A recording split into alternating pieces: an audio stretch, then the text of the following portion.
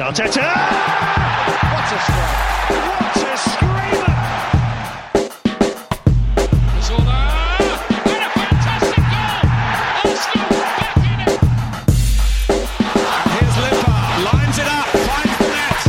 Arsenal are in front. It's time to ask the age-old question. We care about the podcast. Do you care about the podcast? This is the Arsenal Vision Post-Match Podcast. My name is Elliot Smith. You can block me on Twitter, Yankee Gunner. We care about podcasting. Do you care about listening to the podcast? I sure hope so, because you're here, and that means you're here to listen to something that is usually reserved for patrons in the Spotlight. If you've never been a patron and would like to be a patron, there's tons of In the Spotlight episodes, including one we did on Olivier Giroud. You'll have to listen to find out what I thought of him. That's a joke. We did one on Theo Walcott. There's lots of good ones there and lots of other good stuff there, but you know what? I realize it's a hard time for a lot of people, and most important thing is that you're safe and well and healthy, that you're here with us right now, and that is greatly appreciated. I want to say again just how overwhelmed I am by the response to the fundraiser we did for the Arsenal Foundation, and I'll be putting out an article with some pictures and some results from how that went. Overall, it's still going on. You can still contribute, but it's well over goal now, and it's just so exciting to see the reaction to that. So thank you for that. And this In the Spotlight will be devoted to, as you can probably guess from the We Care, Do You hint, Stan Kroenke, or more specifically, Kroenke Sports and Entertainment, the owners of Arsenal. And we will be discussing with Tim, Clive, and Paul what makes a good owner. Is KSE a good owner? Have they been a good owner? No spoilers. You know, what the future could hold with KSE as an owner, and what they'd like to see different. But I want to start with something that I think is really helpful to lay the framework for that conversation, and that's kind of understanding financially the state the club was in when Kroenke first came in. What KSE represented as an owner taking over from the previous owners, and then with this pandemic and with the economic fallout, how that may have ramifications for KSE as an ownership group, and whether that could impair their ability to operate Arsenal successfully and maybe even potentially lead to a sale. And to analyze all that, we need someone who understands the numbers, the finances, and that is why I'm here. No, I'm kidding, clearly. I don't understand that, which is why Matt is here. And you can find Matt at Giant Gooner on Twitter. Hello, Matt. How are you? Good. Yeah, just the 2 minutes of me speaking without introducing you. Typical professional hosting job by myself. So, Matt, first, I certainly don't need you to list off your bona fides, but I think it's safe to just say that you have made a career in the sort of corporate finance world. You have done some podcasting with us in the past to give us background on these kinds of details. And so safe to say we've called on the right person. But is there anything you sort of want to add about how what you bring to this analysis before we get started? Sure, of course. I bring, a Bloomberg terminal and a knowledge of finance. Joking aside. Yeah, I don't have either of those things. And a few hours of research on the subject. Great.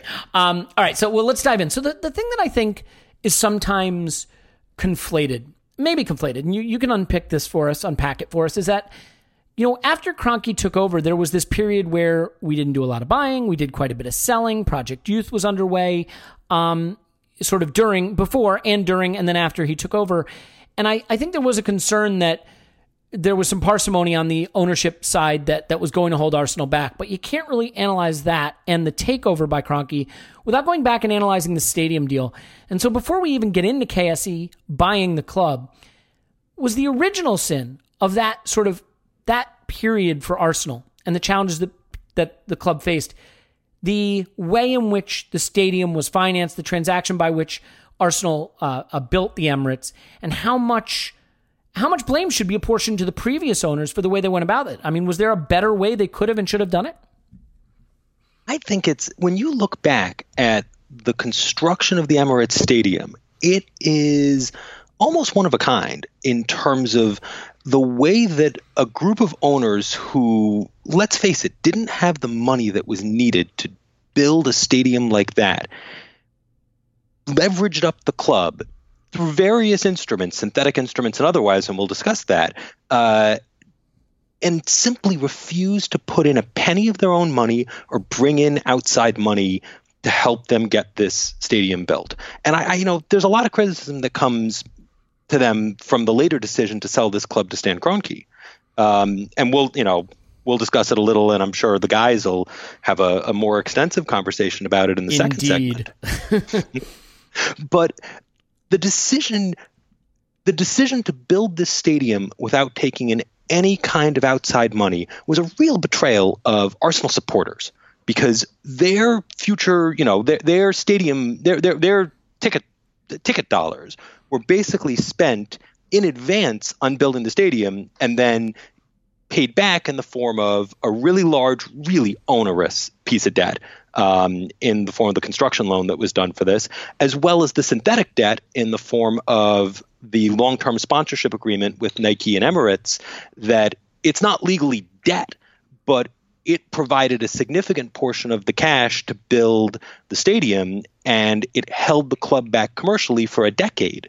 And that's a decade that every one of us has memories of in terms of the teams that were so close and almost there. And the difference between almost there and there was the decision to do a deal with Stan Kroenke 8 years later than it should have been done. Yeah, and so, I mean, at a period of really explosive global growth for the Premier League and marketability of Premier League teams, and certainly at a period where Arsenal was still considered to be one of the 2 or 3 premier names in Premier League football, if you'll forgive the pun, we lacked the ability to leverage that into improving commercial deals because we were locked into them to help finance the stadium. I mean, am I understanding that correctly? I think that's exactly right. So you go back to when Emirates Stadium, the process for permitting and building Emirates Stadium begins in 1999, when Arsenal commissioned a feasibility study for the project at the end of 1999. So really this was 2000, it was the period of 2000 through 2004. Now, this was a period that, of course, starts off with the dot-com crash and 9/11, and then over the years following sees a really strong recovery and the formation of what became, a huge bull market in credit and development. The club acquired the raw land and did the permitting in 2000, but they actually got the loan. They actually got the loan around 2003 to 2004. Interesting. And that's the time when they needed to, what they did to fund this stadium, they took out a £260 million loan, 30 years with a series of incredibly onerous terms, these prepayment penalties that still mean so that this is well above market interest rates, but the club is unable to prepay those loans without paying off the net present value of the difference between the interest rates on the loan and gilts, which means risk-free UK bonds. That's an incredibly punitive structure, being forced to pay it back like you're a government entity. The £260 million loan over a 30-year basis, that doesn't sound that large in the context of Arsenal's finances. But then on top of that was the £150 million transaction with Emirates and Nike, which we discussed the degree to which that held back. We were well under half of market rates for our shirt deal and our kit deal, shirt sponsorship and the kit sponsorship for the last few years of that deal as things exploded. What you normally do when you're trying to do a £400 million construction project is you finance, probably 20% of that in the form of an equity check from the owners. So it should have been like £80 million. Now, they had made a sale of 5%. A 5% stake in Arsenal had been sold to a media group, Granada, for £47 million in the fall of 2000. So if they really needed to put up 20% in equity, they needed to sell a 10% stake in the club. They didn't need to sell the whole club. They needed to welcome somebody to the table, and not in the form of selling their old shares, but in issuing new shares to dilute their stake. And they refused to do that. So can I just restate that, because there's been a lot of sort of dense finance terms thrown in there, and this is a really important point that I want to call out. They could have made the financing of building a new stadium much less painful long-term for the club, much less onerous in terms of how resources could be spent on improving the team on the pitch, much less burdensome for the ticket holders, had they merely diluted themselves, meaning take away a little bit of what they own, make it slightly less valuable by bringing in another investor, raising the money they need that way rather than doing it through this onerous and punitive debt structure, but they didn't. And is it fair to characterize that nakedly, absent additional information, as greed, plain and simple? That's how I look at it. It was greed and hubris, the belief that they could just make this happen all on their own and they didn't need somebody else. And it ended up being that they threw an incredibly long-term millstone around the club's neck. One that took 10 years to clear in the case of the kit deal and the shirt deal, and one that's going to take 30 years to clear in the form of the stadium debt. And if they had done the right thing and raised 20% of that money from a new investor, which probably would have been Stan Kroenke at the end of the day, they ended up. It was only 3-4 years later. It was April 2007 that that Red and White Securities that you had the first involvement of Stan Kroenke in the company in Arsenal Holdings when he bought David Dean's stock in August of 2007. And then you saw the remaining directors sold out their position in November of 2009. Right. It was only a few years later that they would end up selling their entire interests. So they went from, we won't accept a penny of dilution in the form of new share issuance to, we'll sell our entire position in a 5-year period. And what changed? Just the price? Some combination of the price, and admittedly, November 2009. There may have been one or two things going on in the world around then, but even so, I think it really is. Well, financial crisis will change people's perception of things. But and look, I mean, it's one thing to sell when you're selling to dilute and use the capital you raise to fund a stadium. It's another thing when it's going in your pocket. So, I mean, I just don't like. Because we're going to talk a lot about Stan Kroenke and KSE, and there's going to be a lot of negative things to discuss with that. But he was buying into a club that was saddled with really poorly structured debt associated with that stadium decision. So is it fair to say that at the time that Stan and Usmanov came in, there wasn't a lot they could do about that debt position? I mean, or is that unfair? Now, one thing I think I'm aware of, and I could be wrong about this, is that there's sort of a safe harbor with respect to maybe FFP or some of the financial rules that when you buy a club, you can put money in, but that's only when you take full ownership, right? So he would not have been able to do that when he acquired his partial stake early on, or am I misstating that probably in many ways? Well, first of all, there wasn't such a thing as FFP back then. Oh, right, of course. When he acquired his first irrelevant. stake. So it wasn't related to that. There's been a couple comments in the press that have leaked out post the Usmanov sale and Kroenke taking 100% ownership, that KSE felt that there were actions they couldn't take on a de facto basis because they were only a shareholder rather than the 100% donor. And I've always thought that's a bit silly because legally they could have done whatever they wanted. When you own 50% plus one share of a UK company, the power of minority shareholders to stop you from doing what you want is very limited, which is not the case in all countries. But if they felt that they were constrained because they really wanted to get to 100% and they didn't want to do something that made the shares more valuable and helped Alisher Usmanov, I can understand how tactically they felt that way. But then we still haven't seen them do much since they've taken 100% ownership. So that gets complicated too. Okay, so we'll get to that. So let's go back just a bit. And we won't do this forever because obviously we've got the full panel coming up. But so the stadium thing is done. The club is saddled with the debt. It's not structured particularly well. Here comes KSE. They buy in. They become the majority shareholder over a period of time. At the time that they buy those shares and become the majority shareholder, is it fair to say that the prior owners were not properly capitalized, did not have the resources to own a club the size of Arsenal, and that in general, selling to someone like KSE was in the interest of Arsenal long term? And to what extent was KSE really the right buyer for that? So I would argue that by the time they made the sale to Kroenke in 2009, it didn't really matter. The cake was baked in terms of the stadium. And once you went past there, then the question becomes, does a club the size of Arsenal need an owner who is going to inject cash, whether it be every year or semi-regularly, to make the club more competitive? If you wanted to sell to someone who was going to do that, then they sold to the wrong person when they picked KSE, because KSE has not made any equity investments or debt investments in the club other than the purchase of incremental shares that I'm aware of since they took ownership of Arsenal. Could KSE have done anything about the loan, or would it have triggered those sort of prepayment clauses? I mean, could they have taken on a personal guarantee or anything like that to change the terms of the loan, or was that pretty restrictive?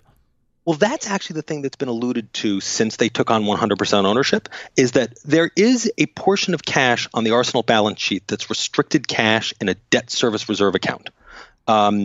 The obvious place where there's an ability for KSC to provide financial support to Arsenal without spending actual money is to provide that guarantee that would eliminate the need for that debt service reserve. And that would free up, without actually having the financials open in front of me, which I probably should, it would free up about 40 million pounds of cash. I'll tweet out the exact number after we're done here. Yeah, I'll look for that.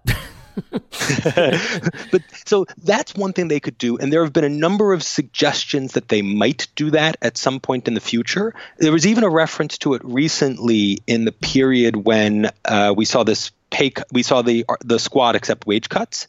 There was a reference that KSC was not going to put money directly into the club, but that it was going to provide some form of indirect financial support.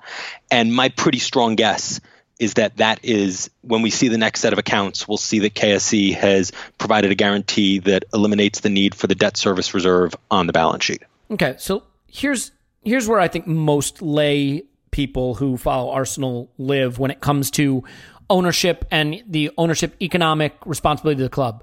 Buy all the players, right? That's what most of us think of. If we buy all the players, owner good. If we don't buy all the players, owner bad.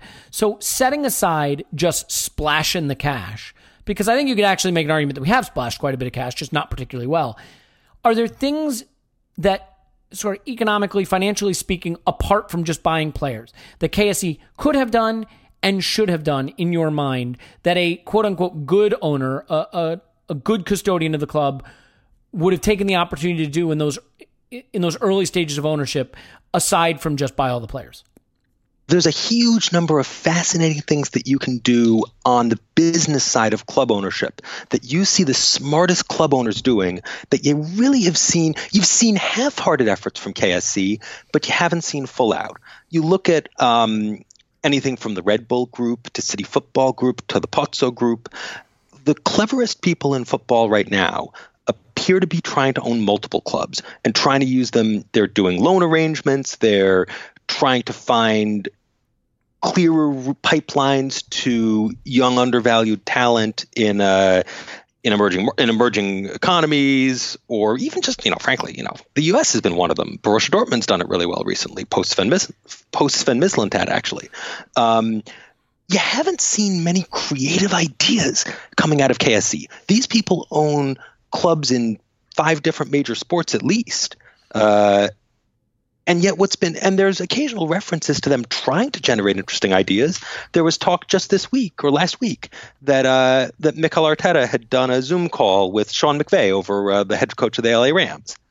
The idea that you can be an organization the size of KSC in terms of its scale of investment in sports and not be doing that many things to try to operate your club differently than the bog standard club. I mean, we saw them purchase StatDNA, and then that sort of died. It's not dead.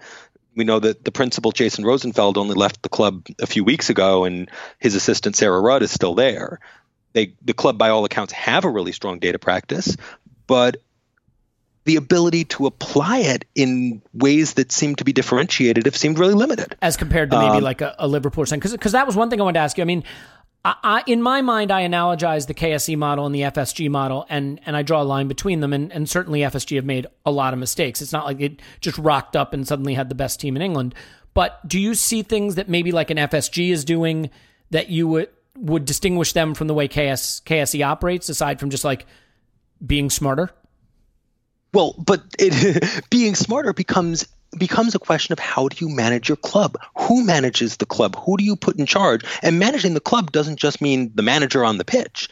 It means the management on the executive side.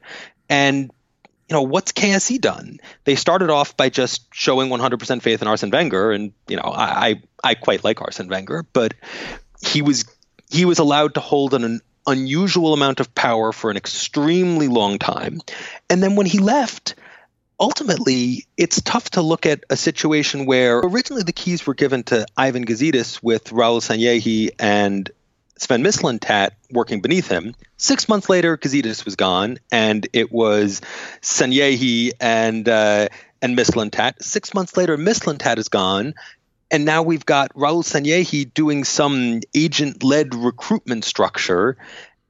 And it's tough to look at the period where, as KSE has become increasingly influential in putting its fingerprints on the club, its fingerprints look like a mess. It's been a period of constant upheaval in the front office and a strategy that's, listen, we have to give them time. They should be given more rope to hang themselves with, but so far a strategy that hasn't looked terribly coherent and organized. So it's frustrating. Well, the rope that may hang them could be this pandemic, and that's going to be true for a lot of businesses, but that leads to sort of, I think, the crux of the last portion of our conversation, Matt, which is simply, we know some of the mistakes and the flaws and the errors that were made before KSE came on to the scene, and we know some of the mistakes and errors and flaws that were made by KSE since coming onto the scene. But in terms of the future, that gets a little murkier. Certainly the future of football itself is murky. Certainly the future of the league, the potential for a European Super League, all of those things are open questions. But I think with respect to ownership, how exposed are KSE to the economic fallout of the pandemic? And to what extent, if any, could that impair the way they're able to operate Arsenal or even potentially maintain ownership of Arsenal? How do you see KSE being positioned when the smoke clears on this, if it ever does? It's going to be really complicated. We're in a world right now where there's a huge divergence. The stock markets, for example, aren't down that much. On a headline basis over the last year, the stock market is flat, the S&P 500. But under that flat, you've seen tech businesses surge in value, and you've seen entertainment and energy and certain other businesses get absolutely killed. You look at the exposures that KSE has, or that the Kroenke family overall has, and it's much more tilted toward the bad side of things, particularly the stuff that's in the name of Stan Kroenke. So Stan Kroenke, according to Bloomberg's Billionaires work, has about $8.4 billion of net worth.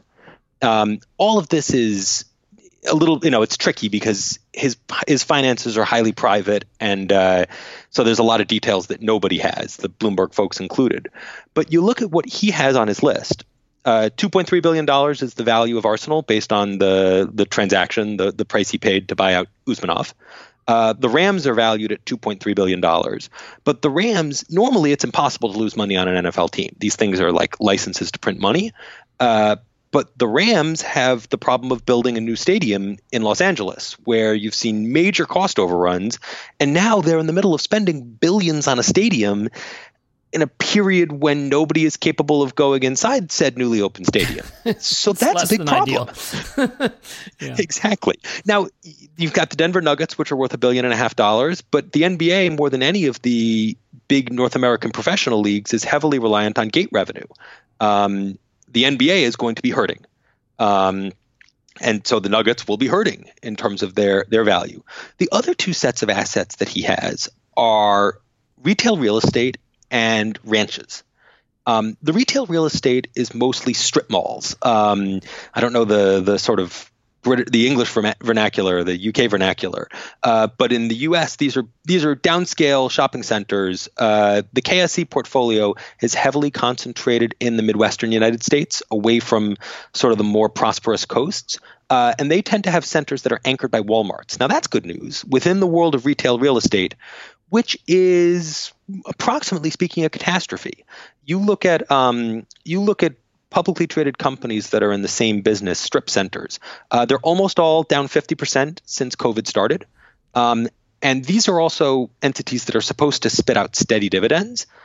They've all canceled their dividends because the public companies that do business comparable to what KSE's or Kroenke's portfolio, retail real estate portfolio does, they're dealing with like 60% of their tenants paying rent. So of course they can't, they don't have extra cash to put to their shareholders, which of course means that one of the two regular sources of monthly cash flow showing up in the Kroenke family accounts is not showing up. Now, the other asset is the ranches. It's tough for me to tell. I don't know what the big Kroenke real estate ranching position is exactly, like how much of it is used for commercial ranching rather than just being luxury property. But if they're selling meat, ranching meat and selling meat, that business has been hugely disrupted by both the COVID impact on the meatpacking industry here, which has been a real humanitarian catastrophe, but also the disruption to people's eating habits, not eating out so much, the problems that restaurants have been having. So his two more normal businesses are both sucking eggs right now and not in the position to spit out the kind of steady cash flow he might have expected that he could pump into his sports teams. Now, those assets are worth an aggregate of $8.4 billion before they get downgraded in value due to COVID. The good news is that his wife, Anne Kroenke Walton, is the heiress of approximately 20 million shares of Walmart stores, the sort of low-budget superstore that is the single largest retailer in the United States. Walmart sells basic goods at low prices to people, and it's thriving. Walmart stock is up 10% since the COVID disruption started. People are going to Walmart, obviously. So they own $5 billion worth of Walmart shares, and that's increased in value. And their Walmart position pays out a pretty steady quarterly dividend that's about, versus a $5 billion position. They get about $80 million every 3 months in the form of Walmart dividends. So after tax, maybe $60 million. You'll take it. If you have to, you'll take it. By the way, I'm going to use this segment for when I send in my audition reel for Bloomberg News Network, because I'm killing it right now. So as you paint this whole picture, I mean, because I have to admit, I'm starting to reach eyes glazing over phase. Is it fair to say, I mean, look, on the Walton side of the family, his wife, that's going to be fine. But, just because you're married to someone whose last name is Walton doesn't mean you have access to all of those resources and can use them to fund your sports business. KSE has a responsibility as an entity to be able to operate based on what it has, I presume, and what its assets are and what its revenues and access to cash are and debt positions, things like that. So do you see, I think the only thing our listeners care about, those that are left, is do you see this having an impact on KSE that could do one of two things? Either change the way they operate Arsenal or cause them to consider exiting Arsenal, their ownership position from Arsenal. So in the first, change the way they operate Arsenal. I don't think it should change the way they operated Arsenal over the years. I think that they should have enough cash resources and enough just access to capital, because they have a lot of different businesses and a lot of banks that dearly love to do business with people who are that rich and have that kind of diversity of asset base. That they're not going to struggle for access to capital in the short run. So they don't need to loot Arsenal to get money out of the club, right? But equally, they can't put money in. Legitimately, if they're doing $60 million a quarter of cash flow from the after-tax Walmart dividends, and they're not getting cash flow from the real estate business, and they might even have to be sticking cash into the real estate business, and they do need to stick cash into the Rams, they'll have a significant reserve because the NFL is really conservative on that sort of stuff. But the Rams are ultimately a massive cash drain at this point in time. The idea that KSE should be investing countercyclically into Arsenal isn't going to happen. These people are hurting. Within the worlds of billionaires, their hurting is not the same as your hurting and my hurting. There's no risk of food showing up on the table. But they have taken large paper losses. A lot of their businesses are in bad shape. Pretty much all of them are, except for the passive Walmart position. And I'm not optimistic that there is a white knight riding in on that horse off the ranch to help us out. So what about a white knight riding in to take the club off his hands? That's a fascinating question. I've long felt that KSE, the Kroenke family overall, has too much of its wealth exposed to cable TV, for want of a better word, because that's a huge source of, the way that sports fans of every stripe, be they match-going fans or fans who watch on TV, have been having their pockets raided harder and harder by ownership, media companies, you name it. The Kroenke family is overexposed to that dynamic.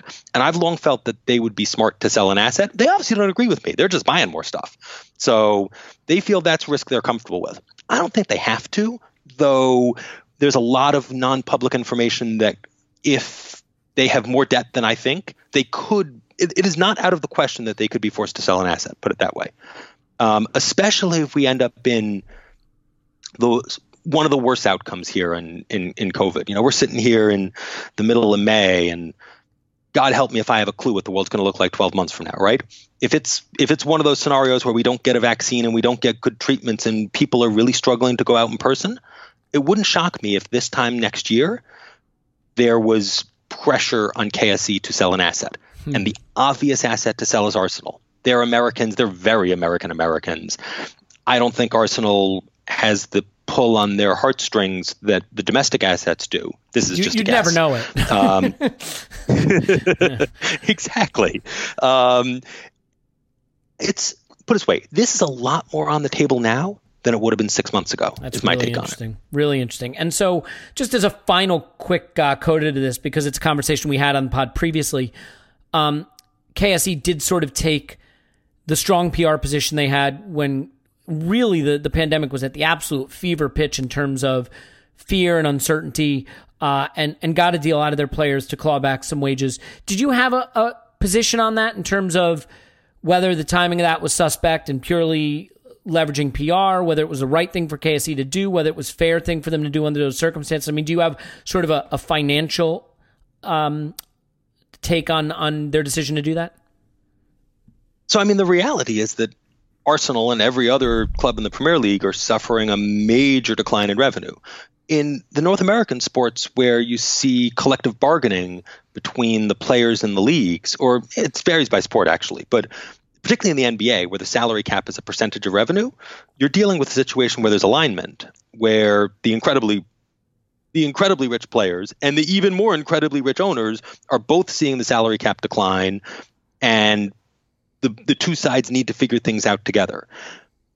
I think it makes sense that when you've got a group of rich and richer, that both sides should share the discomfort of a situation like this, and that more of the discomfort should fall upon richer, the owner, rather than just rich, the players. So I thought that the deal that was struck sort of, I mean, based on the public information that all of us were given, it sort of looked like a bit of I'm looking for the right word here. It was kind of a fig leaf. Like it was a 10% on average cut for a couple months. Like it wasn't real money. It just was that's why it was so suspect. It was so that everyone could say they were working together. It's not a Band-Aid in any way on any of the economic impairments to the club or to KSE generally. Yeah, it's just kicking the can down the road. Yeah. So like whatever. My take on it was whatever. Okay, fair enough. Well, that's a really, really excellent foundation to lay for the conversation that's going to come next, because I think it gives us an idea of sort of like the environment by which Kroenke arrived to the club, and in terms of what the previous owners had saddled the club with in terms of debt and limitation in the way it could operate, in terms of missed opportunities from KSE and what they could have done to be more creative earlier in their ownership, and now in terms of the possible threat that COVID poses to KSE and their ability to maintain their hold on Arsenal long term if they have to make some tough decisions. So, Matt, I really do appreciate it. And while I will acknowledge that there were times when you talked at a level that is certainly over my head, although based on my stature, that is not the most difficult thing to do. It was illuminating, and I appreciate it. And it is the perfect framework for the conversation to follow with the gang. So Matt is on Twitter at Giant Gooner, and I just really appreciate you taking the time. Always a pleasure. Okay, we'll take a break. We'll shove all of this well-informed, reasonable discussion aside and get with the hysterical overreactions. After this, stay with us.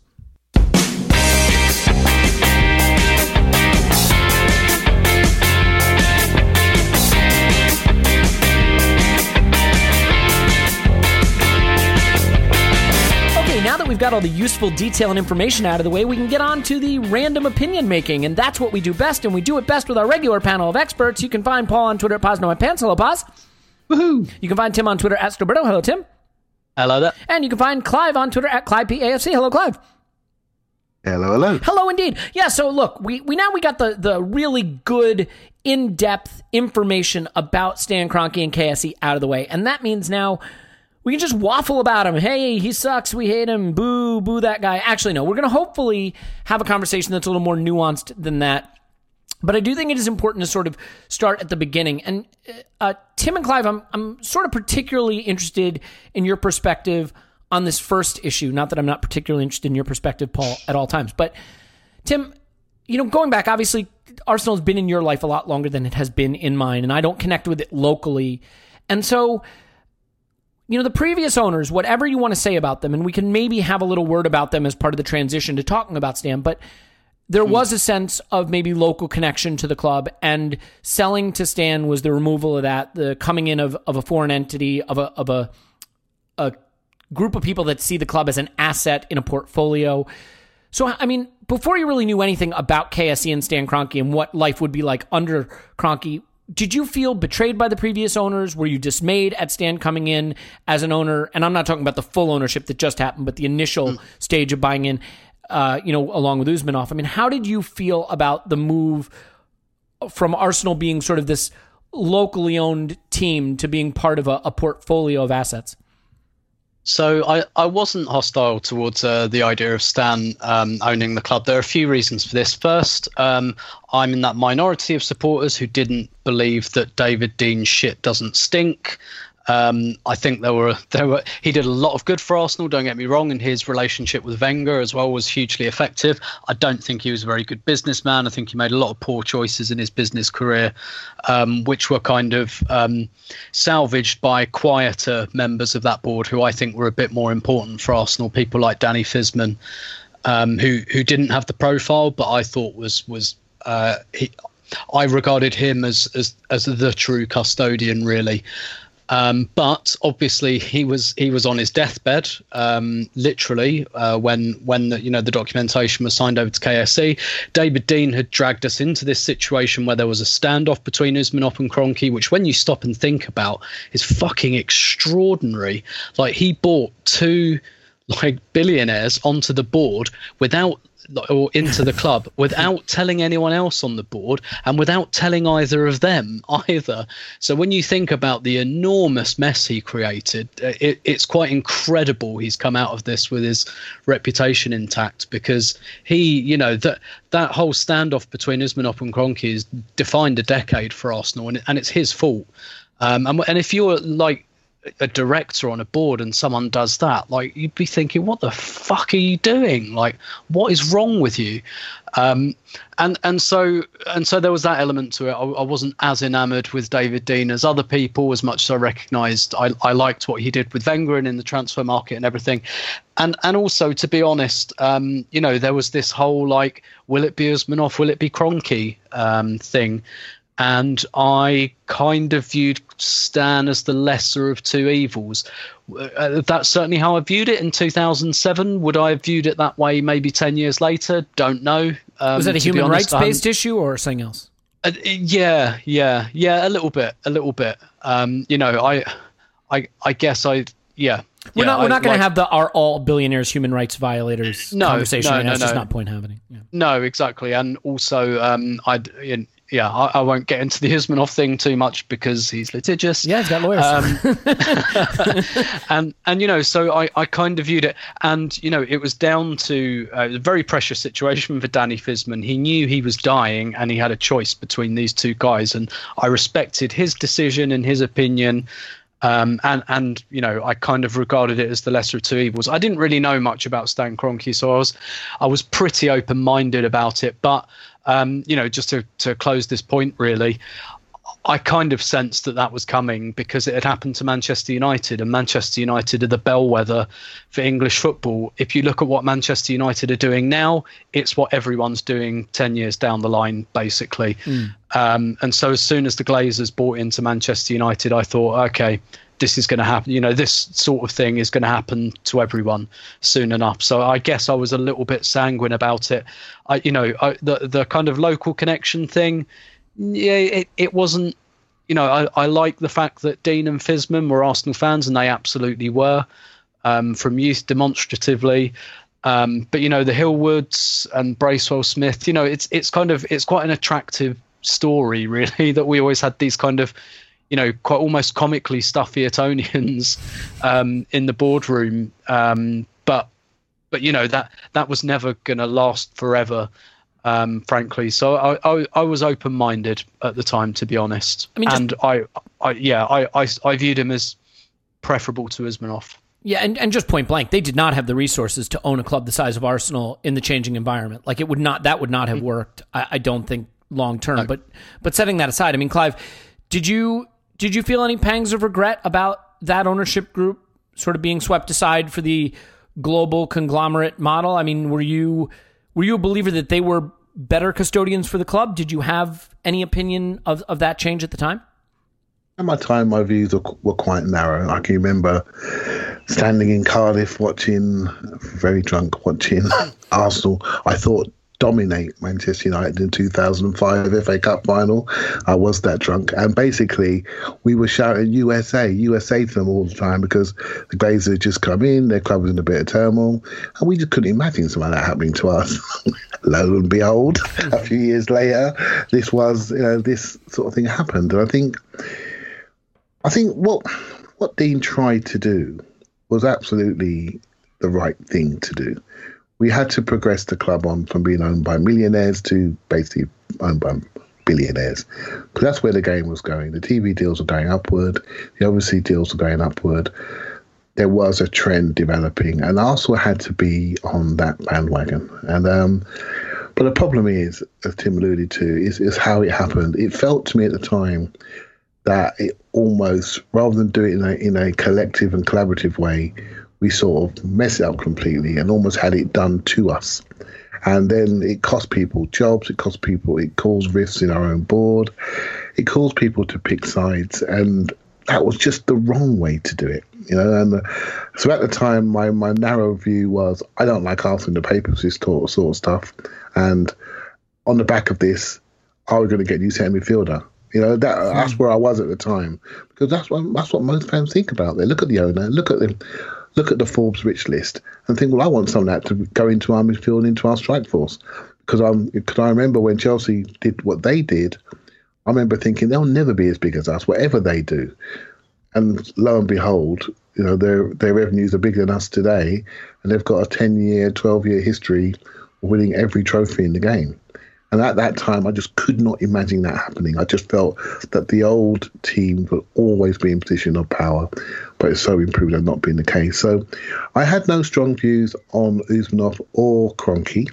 It wouldn't have bothered me which way, as long as we decided to move forward in a positive way, which got us into a position where Arsenal always deemed to be a super club. Because I've always felt we are moving towards a super league, and that was my only big worry. Was I wanted Arsenal to be a place where people wanted to come. I wanted Arsenal to be as big as they should be, and historically they are the third biggest club in this land, based on history, based on titles won, etc. And I felt that was under threat, and that we needed to act. We needed to react to the fact that Chelsea had parked some tanks on our lawn and firing £50 notes at us. That, to me, I was hoping this was our way of reacting to that. But we sort of messed it up, and we paid the price. And Tim's absolutely right. If you think about from 2011 to 2018-19, can't remember which one, when Kroenke got sole ownership, we literally sat on our hands with the two billionaires on the board, and we didn't actually progress the club. We just basically painted the windows. That's what we did, and it's a shame. Yeah, and I mean, we can kind of get into why that happened and how much of that is Stan's fault, and certainly that'll be a topic coming up. But let me ask you this, Paul. I mean, before we get into the specifics of why Stan bad or why Stan not bad, what should you want in an owner? I think this is the really challenging thing for current football fans. As Newcastle cheers the arrival of the sovereign wealth fund from Saudi Arabia, like, I don't really know how you describe the perfect owner that would make fans happy other than we win titles, fan like titles, me want titles. Like, because I mean, the FSG model that Liverpool fans must love right now is essentially the KSE model. We can get back into that in a bit. The Abramovich model, the Sheikh Mansour model, like they're all fall into one of two things, right? Which is either billionaire conglomerates that own lots of sports franchises as assets, or billionaire individuals that own them as playthings, or billionaire soft power extensions of regimes that are looking to launder their reputations. I don't, other than that, you've got basically small local business people who can't compete. So, I mean, Paul, how do you define the kind of ownership that would make a fan happy? And does Stan fall into that category? Yeah, I don't know. It's a really good question, because I spent a bit of time looking at it, and there's no perfect owners anymore, and you've laid it out there. You got your oligarchs and sheikhs on one side, and you either do or don't have a problem with that. Well, I do. And it's not who I want owning my club, but not everybody feels the same way, as kind of Clive outlined there. But for me, that's a problem, and that's an issue. Your club is being used for some form of whitewashing of your reputation, and you can get as emotive as you like in terms like blood money, but we all got to decide what we're comfortable with. So that you have those clubs, and there's a few of them, and they're growing in the league. And as the opportunity for Super League status is dangled, you have your Saudi Arabias buying Newcastle United or whatever.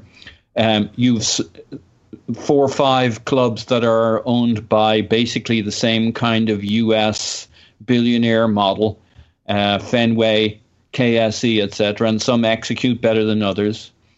You have foreign conglomerates. There's a couple of Chinese conglomerates owning clubs in the Premier League. And as you laid out, you have your Delia Smiths, backed by a couple of millionaires or whatever, owning the smaller clubs. And the one really interesting story in all of that, the one, as I go through the Premier League clubs, I'm thinking, well, what would I have liked our ownership story to be?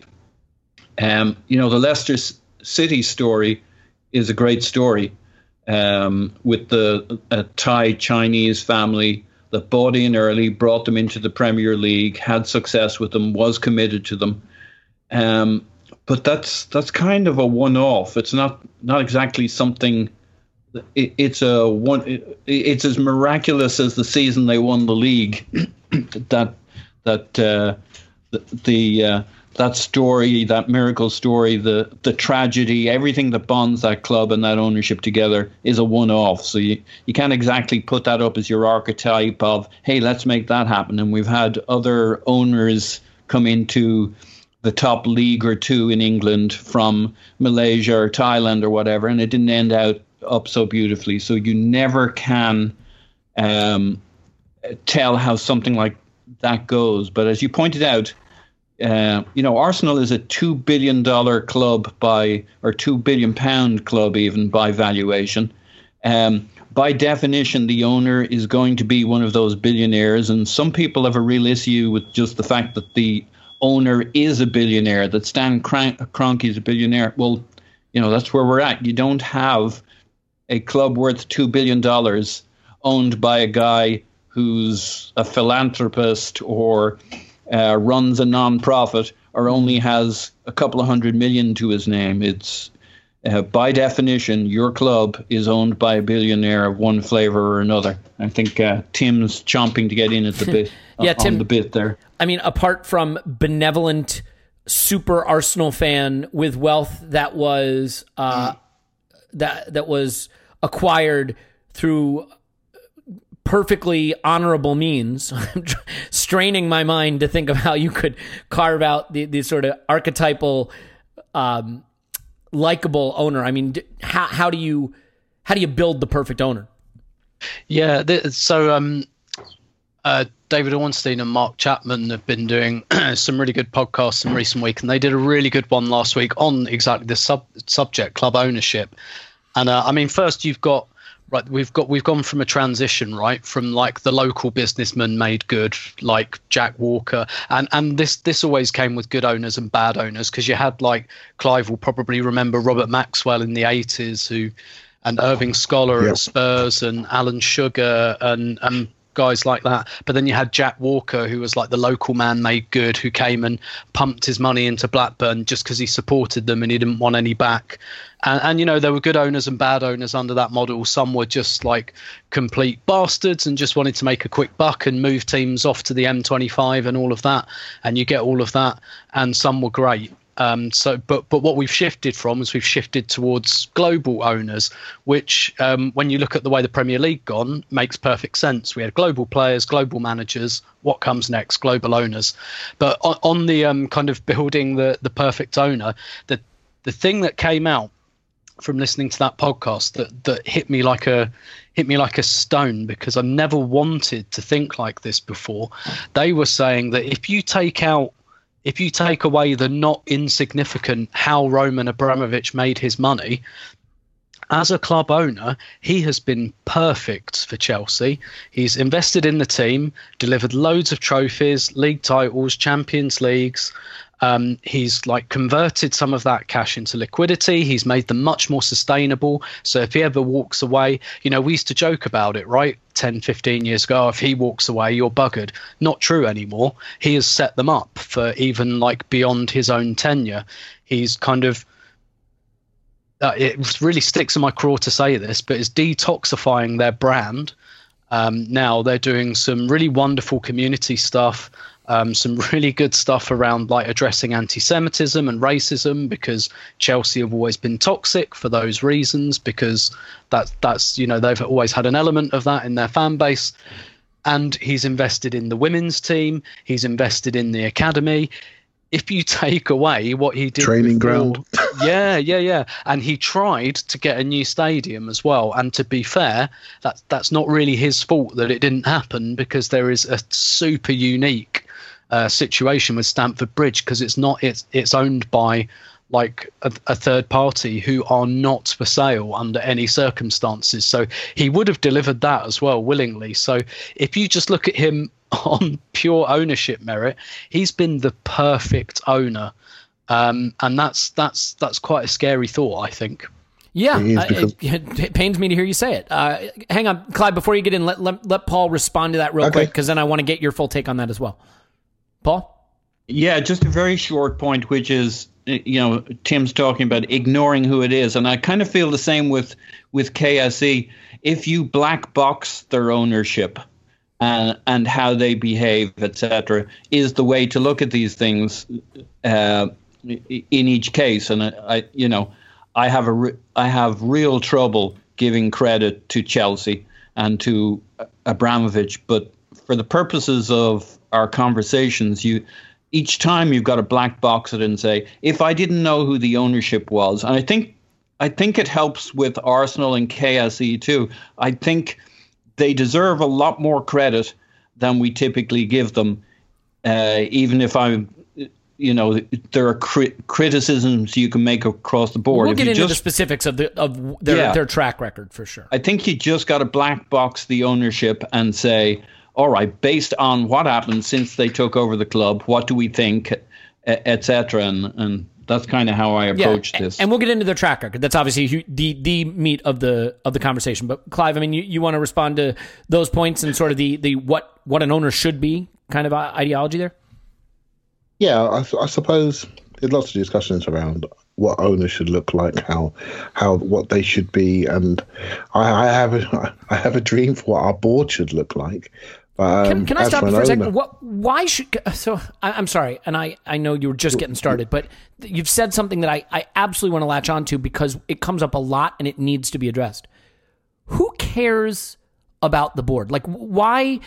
I keep hearing about the board, and maybe there's something that I don't get, but like, we have an individual owner. KSE owns the club completely outright, makes every decision they want. So like, is there any reason the board matters at all? Like, why should we even bring up the board?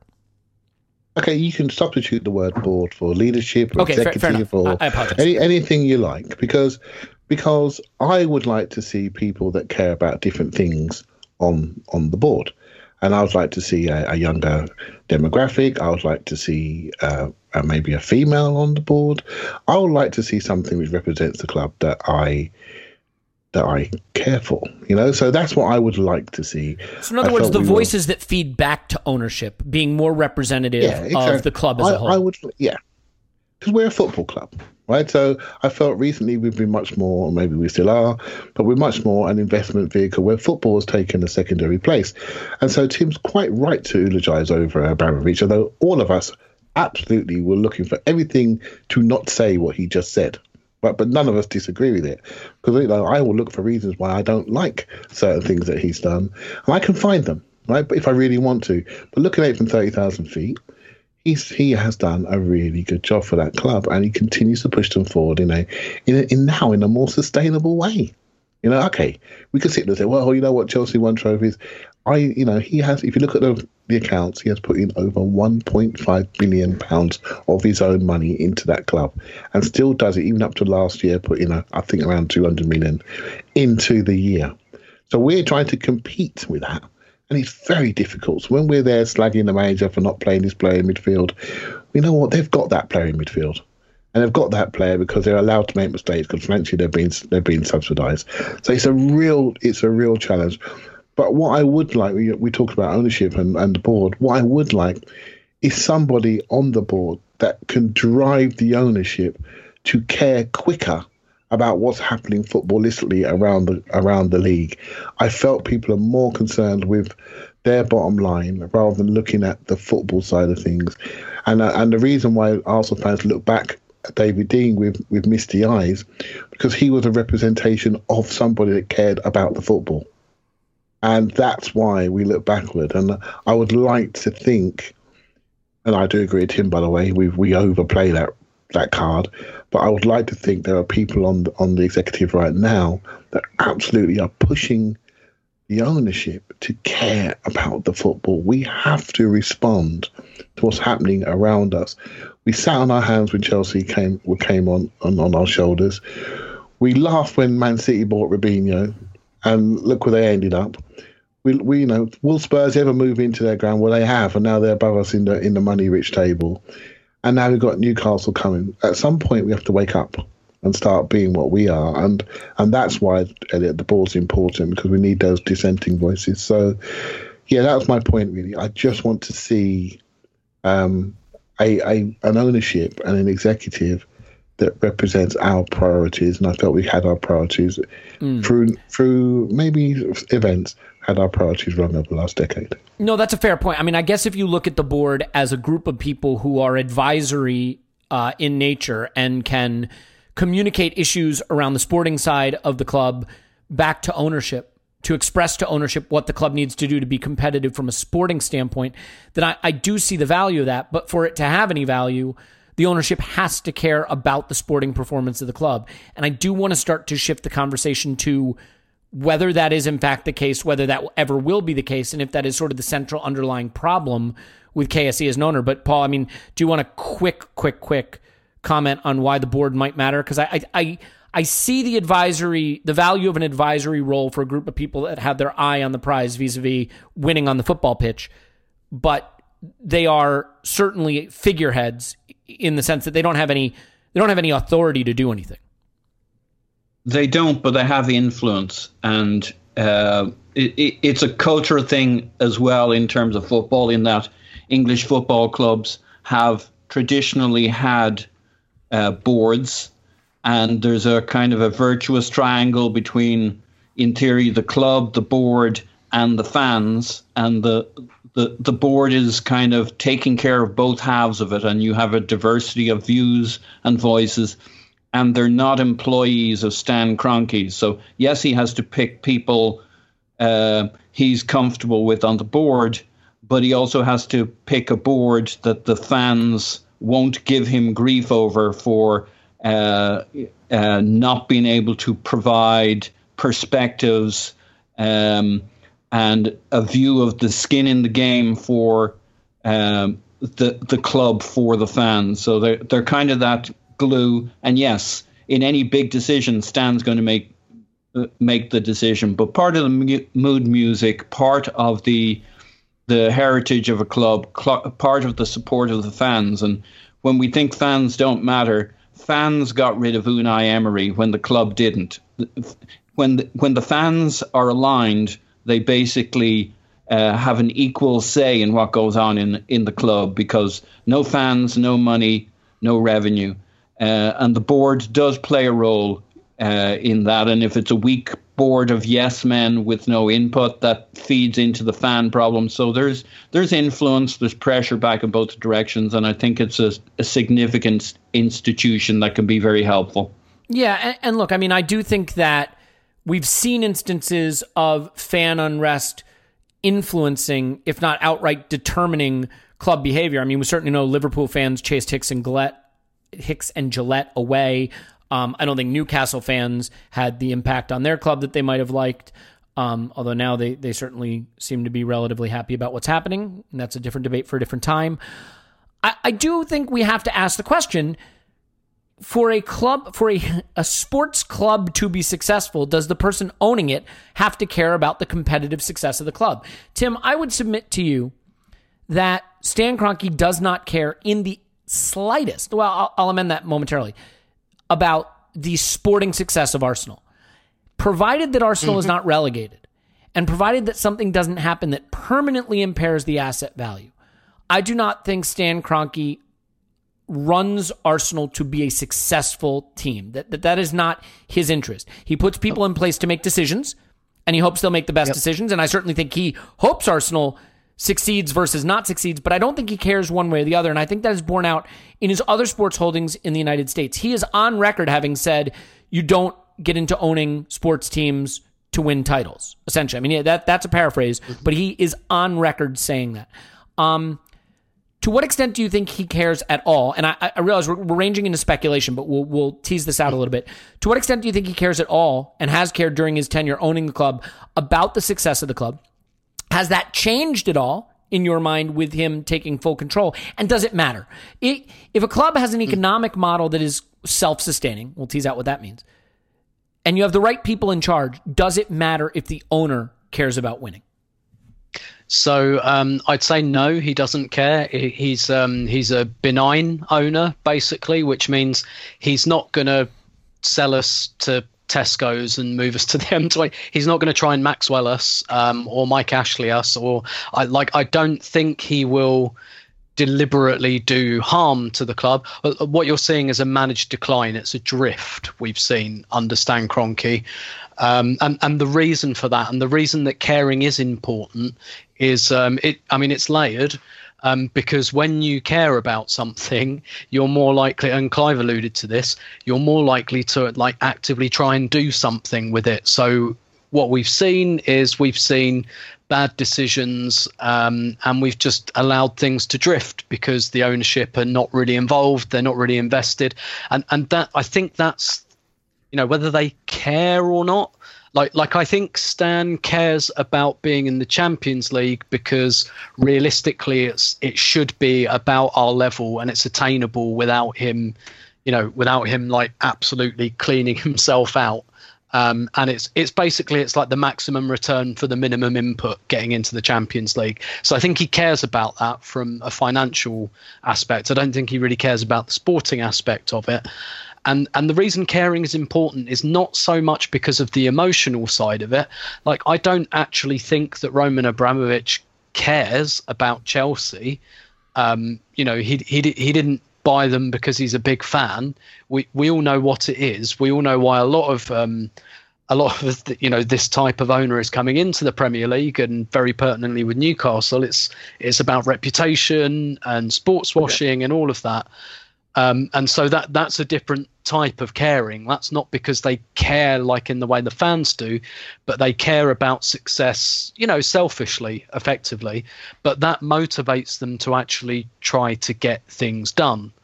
And so that's why the caring's important. It's not so, it would be lovely if they were a fan and et cetera, but then sometimes having that emotional connection can be a bad thing as well, as we saw at Leeds United with Peter Ridsdale. He got too involved in the emotional side of it, and Leeds, winning the Champions League and the Premier League and all of that, and we saw how that turned out. So there's a balance there. But the thing is, no, Stan doesn't care. I don't think he's made an enormous effort to pretend that he does, which I wouldn't say respect. But so the thing is, for example, the reason that Arsenal fans, and more than I think any other set of fans in the Premier League, yearn for communication and complain about the communication. Like I think Arsenal are, they're the world champions of talking under KSE. They do Q&A events. The AGMs when they existed were really, really generated a lot of interest, and not just for Arsenal fans. Like, Arsenal as a club do a lot more talking than Manchester United and Chelsea and Spurs. Like, no one's ever heard from Spurs owner Joe Lewis. He's never, like, Abramovich has, I think, never given an interview to the British press, and he's been here for 16 years. So, like, Arsenal actually do communicate, but the reason Arsenal fans want the communication is because they want to be told that what they're seeing isn't true. That's where the nub is. That's why they want to be reassured that the owners do care, because they can see that they don't, basically. And that's why, personally, I don't really want to hear from them, because I can see what's going on. I can see that it's a totally benign ownership. I can see that they're probably not going to take us into the Championship and ruin us and fuck off, but they're not going to realistically build a team that, tries to win the Champions League and the Premier League every year. They're completely benign. And personally, I don't have a big desire to be lied to about how ambitious they are, because I can see they're not. They want to. I think that's a brilliant point, Tim. Yeah. They want to tread water relative to where we were, maybe not where we are. I always get really frustrated when people start ranting. I mean, I understand it, but it seems like a step above that is just recognizing there's you don't really want them to come out and talk to you in the depth you want them to talk to, because they're going to have to lie. They've kind of been honest in a sense. Yeah, I agree. They've told us, and to your point, we just don't like what they've told us. And as you said, you want them to come out and give you this great flowery speech. Well, to say things that aren't true. Winning. Let's set aside asset value for a minute. We could talk about asset value and the extent to which Stan has to win to protect that. But winning doesn't generate any money he cares about. If the club turns a £20 million loss or a £20 million profit, that doesn't matter to KSE and to Stan Kroenke. It just doesn't. He's not running the club to try to eke out a profit every year. I mean, I know he took a £2 million consultancy fee or whatever a couple of years, but that's $3 million. Fine. I mean, it's an irrelevance. It is an irrelevance. And we will get to the self-sustaining model, because I have real questions / issues / confusion about what that actually means to anyone. But Clive, it sounded like you had a place you wanted to go. So rather than asking you a question, I'll just let you go there. Yeah, well, you just almost touched on it, really. What the difference between Abramovich and us is that we have a self-sustaining model and Chelsea don't, and so he doesn't have to talk, because they can look at the balance sheet and they can look on the grass and they can see it, and he's talking as loud as clear. And what we're really saying is, we want you to talk. What we really want is we want a little bit of that. We want you to show us that it cares, and what we really want, we want your cash. We want your cash to fix some of the stupid things we've done regarding recruitment and contracts, and get us a better player. Let's be honest. That's what we really want. And everybody shut up when we bought Pepe. I mean, remember, it was we care, do you, until we spent £70 million on Pepe. Yeah. Exactly, and basically that's it. That's what most people think about, if we're really, really honest, right? So that's where we're self-sustainable. They've told us we are self-sustaining, so we have to be better with what we have. And it's quite interesting watching the behaviour since he's had single ownership. Now, there's rumours of a bit of support. There's rumours of underpinnings on future transfers. There are. But no one can really crystallise this.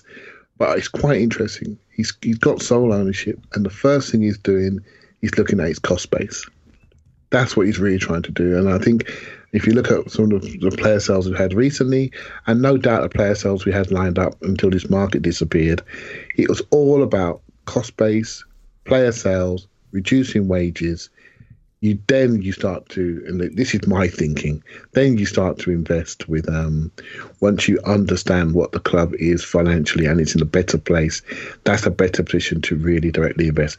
That's been my thought process. And I discussed this with Tim Payton online, and he just smashes me into the ground and said he will never put a penny in, all the rest of it. But that's my little thinking. Why would he put money in while he didn't have full ownership, it was joint ownership, but now he's got full ownership. Tidy up the balance sheet, tidy up the wastage, get rid of that crap, and then build upon there. And that's what I think is going to happen. You make a really important point that we should point out. You almost have to erase everything that happened before he was a complete owner. Because think about this for a second. You pump money into Arsenal. You enhance the asset value. What you're really doing is making it more expensive to buy Usmanov's shares so that you can own them, right? So every time, anything he would have done to increase Arsenal's success during the shared ownership period would have made it harder for him, or certainly more expensive for him. So think about it this way. Here's what's crazy. Let's say Arsenal made a £50 million profit every year that he owned it with Usmanov and won the Champions League every year. He would have more than lost it in what it would have cost him to buy Usmanov's shares on the back of that. So he had a really poor alignment of incentives. The incentives are now fully aligned, and that may change things. I think the Abramovich comparison is maybe inapposite. I think the one that is apposite is FSG. And it's impossible for me to have this conversation without discussing FSG, because I do think that they are essentially the same model. They are quote unquote self-sustaining, and we'll get into what that means momentarily. They are run in the sense that you have an owner who owns a lot of different or multiple sports organizations and puts people in charge of them and expects them to run it. But the slight difference is that at the top of FSG is a guy who keeps track, cares how they're doing, wants them to act intelligently, and that filters down. I really do think strong leadership at the top of any organization creates culture. And the culture at FSG, I still think, is driven by intelligent, data-oriented, win-first mentality within a self-sustaining model, and a willingness to spend to some extent to get to it. And at KSE, I really think it is the mindset of a real estate owner, a guy who owns property, and property just, you invest in it and you improve it to the extent that you can, and you watch it appreciate. Now, Paul, you do take issue with the idea that Stan doesn't have an incentive to win or desire to win. So why don't you respond to that, and then we can maybe steer that into what a self-sustaining model is, and if there is a better way to do it than what Stan has done. Yeah, look, maybe it seems a bit nuanced, but I think there's a difference between, and I know you were just getting going, but he doesn't care as long as we don't get relegated, and he absolutely wants to win at all costs. I think there's some levels there, and I think you can clearly say that along the way, Stan has bought a top four club, a perennial top four club, and does not want his asset devalued. So his definition of winning mightn't be yours, mightn't be Fenway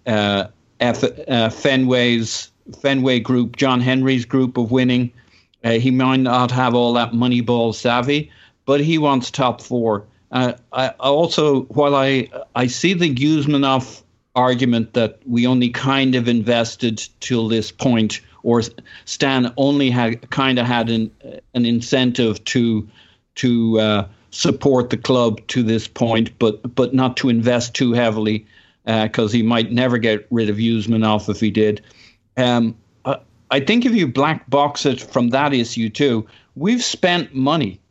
We've spent money on star players since Ozil and onwards. Every couple of years we get a big name. Our wages are high. We're paying out wages. We're paying top wages for a club our size. I mean, if you just black box it, money is spent. If anything, we've overspent. You look at the Pepe deal. You look at some of the moves we made last summer, when we all thought just to balance the books, we'd have to sell some and buy less exciting players than we bought. I mean, he's not behaving like a guy who doesn't want to get into the top four. I would say he's behaving entirely like an owner who wants to be in the top four. And he needs that. I mean, he's put a lot of money into the whole LA Rams franchise and establishing them where they should be in the hierarchy of the National Football League. And I think he's a very clear view as where Arsenal should be. He didn't buy the Manchester United of the Premier League. He bought the Arsenal of the Premier League. He wants that. He will want to return to that standing because there's Europe, there's the Super League, there's just, his assets a hell of a lot more valuable if we're a perennial top four club than if we're bouncing around 6th or 7th. Yeah, it's tough for me, right? Because I think the long game here might be waiting for a Super League, being in the Super League, seeing asset values skyrocket, and kind of treading water until then. I agree that nominally speaking, Paul, he would like to be in the Champions League, and there's a lot of reasons why. And it is just greater insurance for asset value. But I think, if you ask Dan, his attitude would probably be, I've got the right people in place. They'll guide us back to the Champions League. I'm not too concerned about it. I don't think he has a fanatical desire to win. I certainly don't think his other organizations are run particularly well. That's my take. I don't think the Rams are run well. I think the Rams did some things that worked out okay and now have done some very, very, very stupid things subsequently. And ultimately, maybe it's as simple as a great owner in modern sports is a great talent identifier and appoints really good executives and then tasks them with winning and makes sure they understand that winning is important. This gets a little harder to quantify. I mean, I guess, Tim, let me bring you back into the conversation for a second. Do you want to respond to Paul's sort of philosophy of the importance of winning to KSE and, whether you sort of agree or diverge from that point? No, I agree with that. Actually, I was going to come on to where you're kind of moving. Well, first of all, actually, I think you hit on something quite interesting there about FSG. And about them kind of wanting to win. FSG and Liverpool have made plenty of mistakes. Plenty. Yep. They've made bad management hires. They've made bad, the whole Damien Commerly thing and all of that. They've made bad director of football hires. They've made bad stats hires. They've corrected them all quickly, though. They reacted, so you don't let the rot set in. Exactly. Well, exactly. Yeah. So they've done that. And then, you're talking about kind of hiring the right people, talent identification and all of that. And yes, we can say that Arsenal are trying to do that in the post-Wenger world. And I've got, even if I don't think they've always made the right appointments and I've got some doubts about the people that are there now, I can see they're trying to do the right thing. But then we come on to the fact, maybe I'm moving the conversation on here, is the fact that Josh is now prominently involved. And really, he's the one that maybe with a bit of a leash on him is kind of running the club now, which could be viewed as a good thing in terms of, well, maybe he'll be a bit more enthusiastic than his old man and he'll have more time to devote to it. But he's not the best person for the job. He hasn't landed that job because he's shit hot. And look, for most people his age, if you were to select someone of his age, he is probably in the best position. There are not many people his age that have had this kind of exposure to running sports businesses. But in the wider world of executives, he's a baby. He's an absolute baby. And he has very little actual experience. And basically, Arsenal is like his sixth form college project. We're somewhat we're like a college student's homework, it's and that I think tells you where within the kind of within Stan's portfolio how he sees Arsenal. He's kind of given it as a bit of a project for his son, so that his son can become more experienced, and that's not a great position to be in when you look at it objectively, even if you can understand it from Stan Kroenke's point of view. And even if, like I said, Josh does, if you're looking for a young executive in the long term, then yeah, he's probably quite well positioned for the long term because he's had this exposure and, he's potentially, whether we like it or not, in with the club for the next kind of 30, 40 years if he wants to be. But as of right now, where we are right now, where we've declined and we've slipped and we're still in what we will view in history as the immediate post-Wenger era, which is incredibly difficult. And you look at Arsenal's history after the 1930s, they drifted for a couple of decades. It took them a long time. It takes clubs a long time, to kind of to steer themselves through these kind of situations. And we've got a rookie kind of doing it as a bit of homework for Daddy.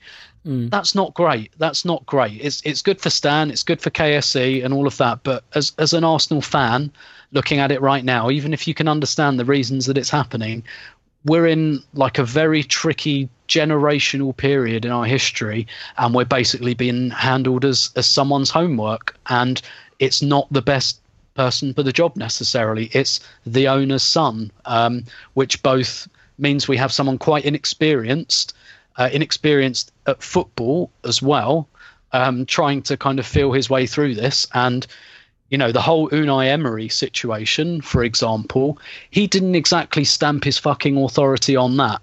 No. That was another situation, just like Wenger, that was allowed to drift, and any optimism you had that Josh Kroenke might be a bit different to Stan kind of evaporated by the whole Emery thing. Hasn't come out of that well. And maybe it's because he was, he's a bit young, he's a bit inexperienced, and he cowed to Sagné, his self-interest and everything like that. But it doesn't bode very well for us. It might in the long term. It's a bit like having a young player, I guess. Maybe he's got to cost you points in the kind of short term for the long term gain. But to be honest, it doesn't feel great to me that we're effectively a young man's project for Daddy, and that's that doesn't fill me with a lot of confidence of us kind of navigating our way out of this situation. Yeah, well said. Well, Clive, before I ramble on about that, do you have thoughts on what Tim's just said? Yeah, well, it's even worse. I think Josh spends a bit of more time with the Denver Nuggets, isn't he? That's his main project. Yep. So we're not even the main project. So a guy who doesn't really have any particular expertise that shows that he's suited for the job is not only doing the job, but doing the job as his second job. But it comes back to expectations. It comes back to expectation management and what we see as ownership, board, leadership, right? So we're used to certain things. They're coded into us, right? And what they're thinking is, well, we've got Raul running the club, and we've got Vinay running the commercial side of things. We got a good academy guy. We got a good young manager. We got some new coaches coming through. What's the problem? I'm underpinning all of the money that we're spending. I'm going to guarantee it. There's a fork in the road coming up, right? So the we care thing is really it's coming right now, because what's happened with COVID is you have to care. You have to care now because you have to keep your asset afloat. And the self-sustainable model is no longer going to work, because Arsenal, if this goes on for much longer into the next year or so, Arsenal cannot be self-sustaining, given our reliance on gate receipts. So we are going to need some support. So the moment in time is here. The fork in the road is here. Sustain your asset. How much do you care? Do you want to just keep us ticking over or not? And there was a line in James's great piece last week in Athletic where I know someone came back on me and he said that Arsenal's in his portfolio. Arsenal's the only one that has taken a wage cut. And Elliot, you may say, well, due to the collective bargaining agreements, in the other parts of his portfolio, maybe Arsenal's the only one that can take a wage cut. But it did make me feel that's where he sees our problem. Our problem is in our cost base. And that's what he cares about the most, which goes back to our disconnection and our disconnection of expectations. We want our ownership to care about the football. They care more about the bottom line, and that is it. But there is a moment coming, and that moment is really close. If Arsenal are going to care not just about the football, but the people that they're hiring careers, they need to invest now, because there's an opportunity there if they were able to do so that may not be there once the markets are buoyant again. And it's going to be interesting to see how they react. And I don't expect it to be transparent, but that reaction is going to be proven, much like Chelsea have done. It's going to be proven in player hires, in board reorganisation, and I also feel that I think there'll be coaching changes as well. And I think this is to come once this season is actually over. And look, to be clear, I don't expect an owner to deliver wins for us, right? I mean, I don't think any of us are sitting here saying, owner bad because we're not winning. You can win despite the owner, and you can win because of the owner.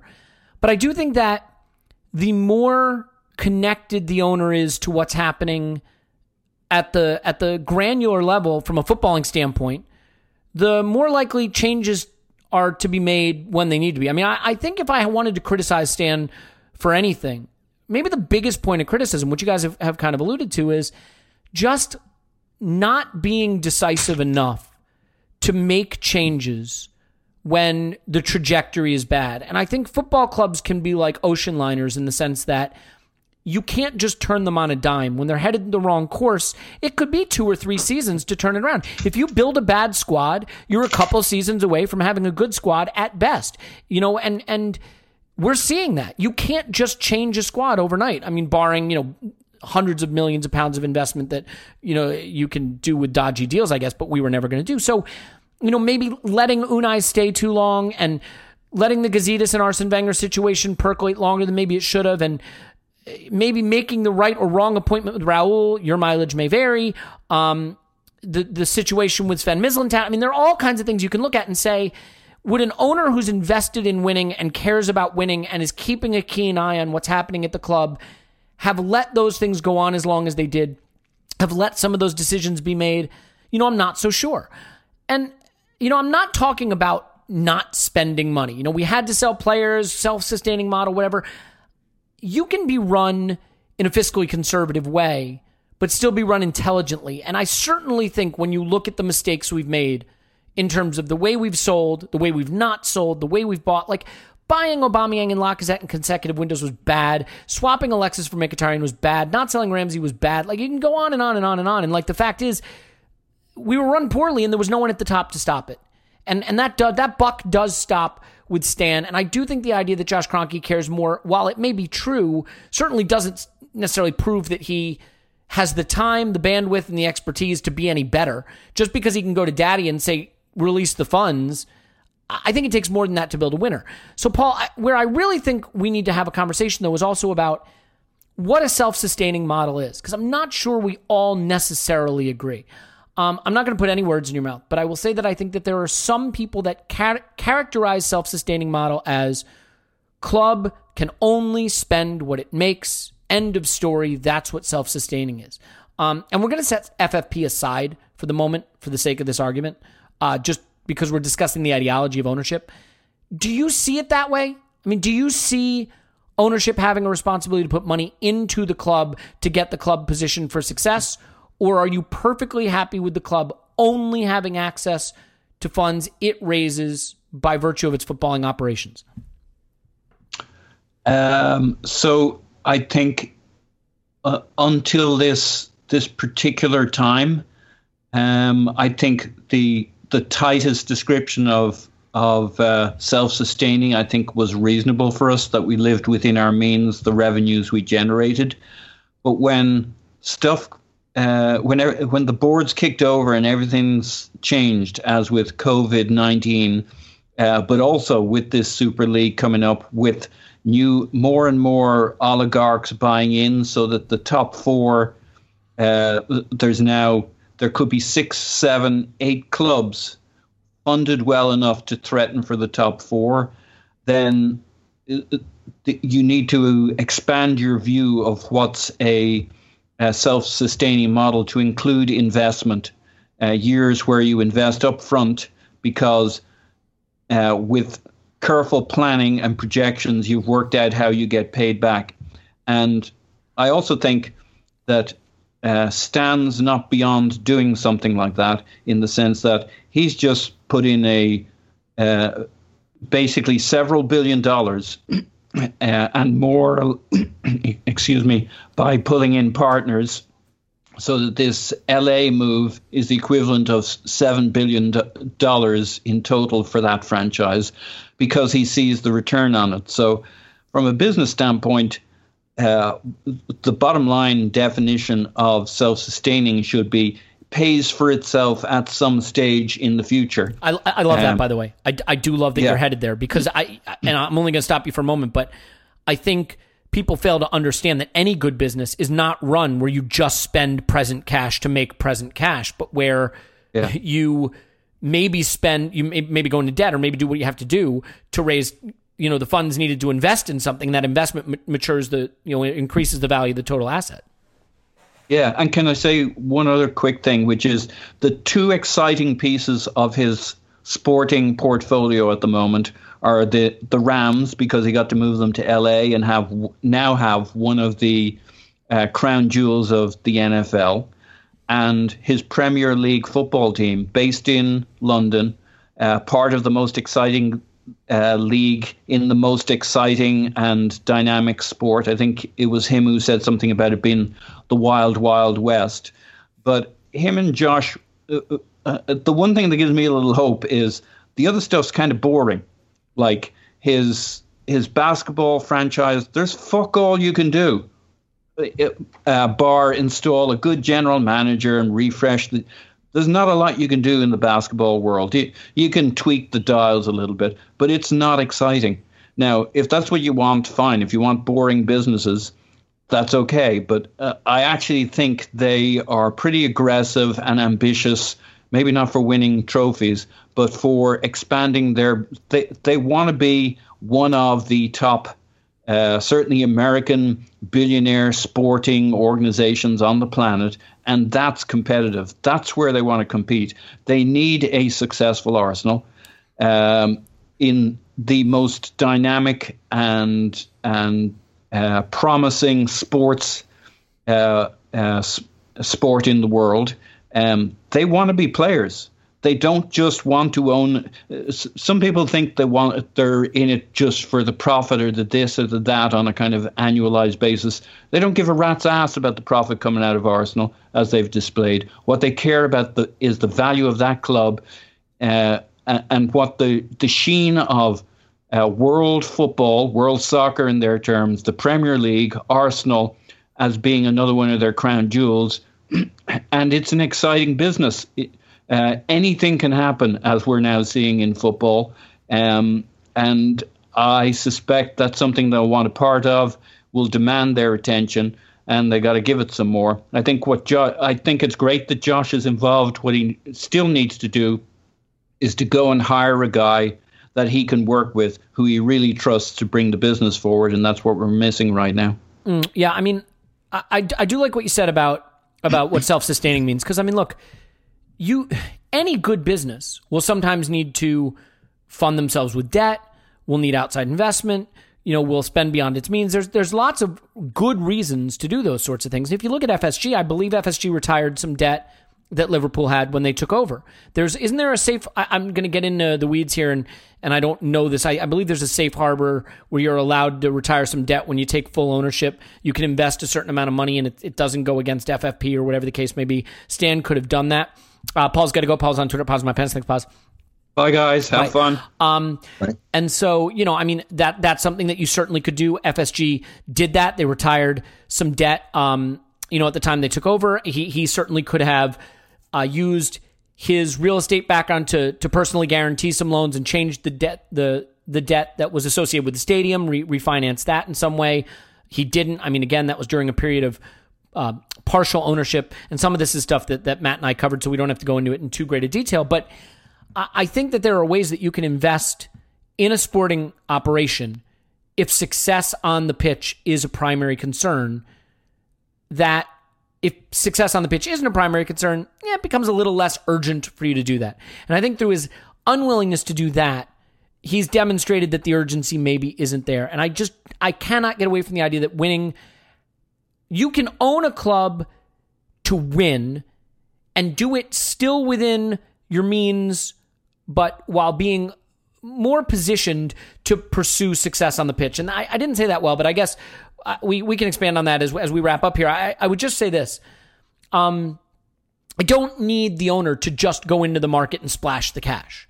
But if the owner doesn't care about winning and is slow to react to failure and slow to react to bad hires and lets people make bad decisions repeatedly because their eye isn't on the prize, then that club is going to fail pretty much regardless of resources. And I do think that there's evidence that some of that has happened.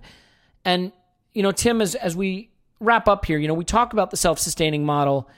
That's all well and good. But what does the future hold for Arsenal under Kroenke? I mean, can you see a scenario where in the existing landscape and as it is changing, that under his ownership, the model that he has put in place, however you want to define it, can yield the kinds of successful outcomes that we would want as fans, or do you think they are incompatible?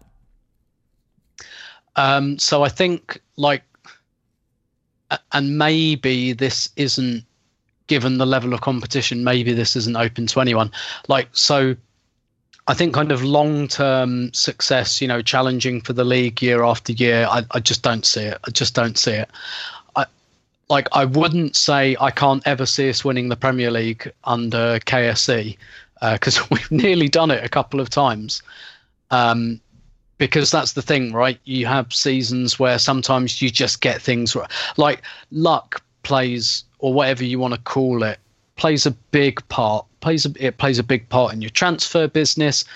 And look, you need to put all of the frameworks around that to eliminate luck, or whatever else you want to call it, and momentum and all of this kind of intangible stuff as much as you can. But you still need that to fall for you.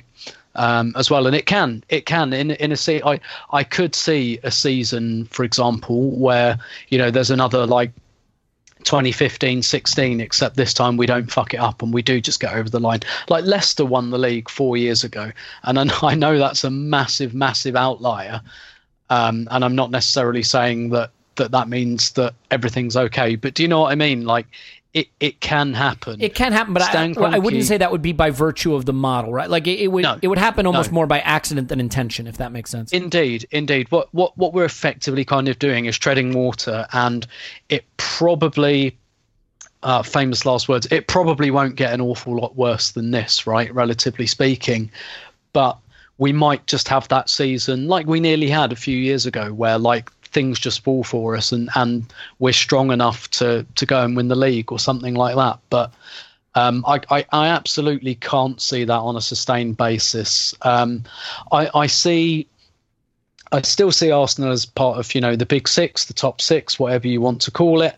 And I still think whoever, and, two teams are always going to miss out on the top four from that six every year. I wonder if that will change. I wonder if there'll be more Champions League places up for grabs to stave off the Super League, and whether the Premier League might just say, we got 6 clubs now that want Champions League football. Give us 6 places, otherwise we're going for the Super League. But for the time being, there are always going to be 2 teams that miss out. So I think that within that cycle, there will always be a couple of teams who are either in transition or at the end of a cycle and things don't quite work. Like I can see Spurs coming into that at the moment, and maybe going through what Arsenal have been through the last few years. And Liverpool have got Klopp leaving at some point coming and how they react to that. And City have got Pep leaving at some point and how they react to that. So I can see us getting back into the top 4. In fact, I think we will. I'm not sure we will on a sustained basis. I think that if those 6 clubs, it will kind of rotate a fair bit, and maybe Arsenal and Manchester United's time is coming, and maybe there are a couple of teams in there who are going to have to sit out for a couple of years. But as to whether we'll be challenging for the league year after year, no, don't see it under KSE, which is not to say I don't see it under the self-sustaining model, like what you said about Liverpool. Chelsea are pretty much operating on a self-sustaining model now, albeit having been, pumped to the eyeballs with cash in the 15 years that preceded that. But now they pretty much run, they sold Eden Hazard last summer, to bring some cash in, and they've gone for a youth project. Like that's not how they were behaving a decade ago. They are clearly they're kind of coming a bit more back towards what Arsenal are doing, I guess, but they're just doing it from a slightly higher platform and maybe with more competent people. But so I don't necessarily see Arsenal staying in mid-table forever, or anything like that. I do think kind of eventually we'll get it right, and I do think they're trying to do the right thing with the kind of it's not the structure they've put in place, I think, is the right one. It's just whether they've got the right individuals, and that might take some trial and error, and we might have to get rid of a few people and hire a few people before we get it right, as Liverpool did. But I think that process, it needs a catalyst, and the catalyst is an engaged owner, and we don't have that, so it will probably happen a bit more slowly than it could or should. Yeah, and I mean, I do wonder sometimes if the other problem with the owner is that he's someone who maybe is easy to just kind of win over personally. Yeah, I don't. This is where I get into speculation, you guys, but like, he's stuck with a really bad coach of the Rams for a long time, even extending his contract before it basically became clear that it was untenable. He has stuck with people longer than he should at organizations when it is clear that they were not delivering. And I think that, it could be a case that maybe Stan is a soft touch personally to some extent. You say, how could he be as a billionaire? But like, maybe he is the kind of guy who develops a relationship, gets kind of spellbound with a Gazidis or a Wenger or a Raul or whoever it is, an Unai Emery, whatever the case is. Not that anyone could be spellbound with Emery, but like, I think, and then just sticks with them.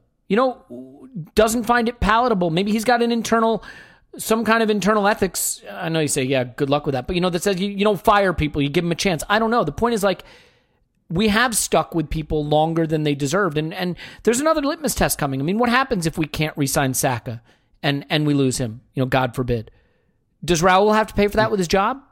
I would think so. I think it rises to that level. Will that happen? Probably not. I guess it's the point that, like, it's not just about the spending. It's about being decisive, about making moves when the club fails to achieve its goals, whether the goals are, commercial deals or contracts with players or winning on the pitch. So, Clive, for you, I mean, what is your sort of final conclusion about KSE's ownership? Is it a millstone around our neck? Is it the kind of thing that will hold us back from winning? Or is it a situation where if Stan hires right, there's no conditions that would prevent us from being successful with this ownership? I think hiring is key. I do think he trusts his hires maybe too much, as you alluded to. I don't think there's the right accountability model at Arsenal. I haven't been for a long, long time. I felt we were open to opportunists. You haven't said that before. Opportunists all over the club to forward their careers and forward their agendas. And I include our previous but one major in that. I felt, everyone, when they get to a certain stage in life, starts to look inward and internalise on their careers and what they need from their job. And I thought there's too many people at Arsenal been there too long. And that's been proven in the last couple of years. The club's been ripped to shreds from top to bottom on every single piece of staff. Almost everywhere there's been change of real influence. And so the club is settling down again. So the guy he's not doing anything that he's not doing anything out of character. He's a guy that doesn't want to talk.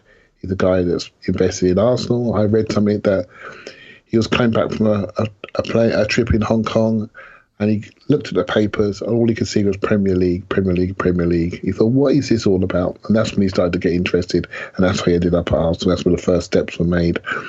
He's somebody that positions himself to make money from a club, and he hires people to keep his investments going. Some of the people that he's sustained, some of the people that have stayed at the club, maybe a bit too long, and some of the people that came in recently, like Gazidis came and went. This has just slowed our progression down.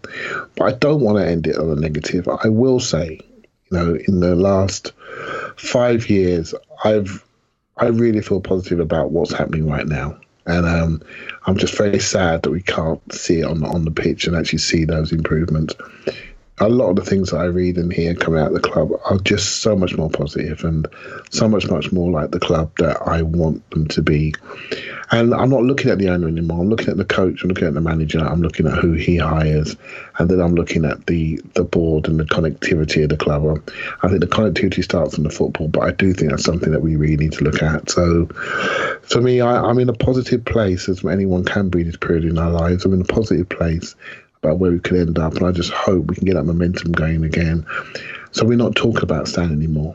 I really want that to be the case, and that's probably what he wants as well.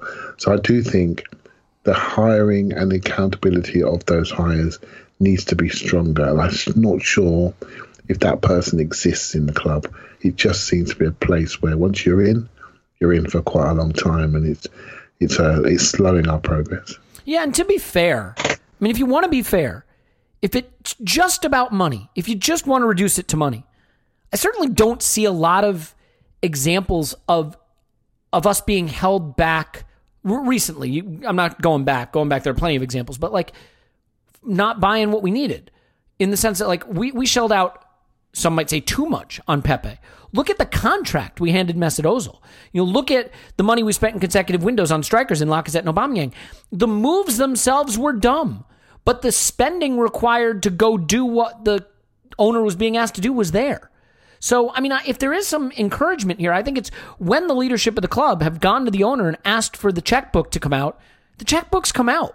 If there's an indictment of the owner, it's that maybe he shouldn't have. Maybe he should have gone back to them and said, why are you buying Aubameyang after buying Lacazette? Why'd you buy Lacazette if you want Aubameyang?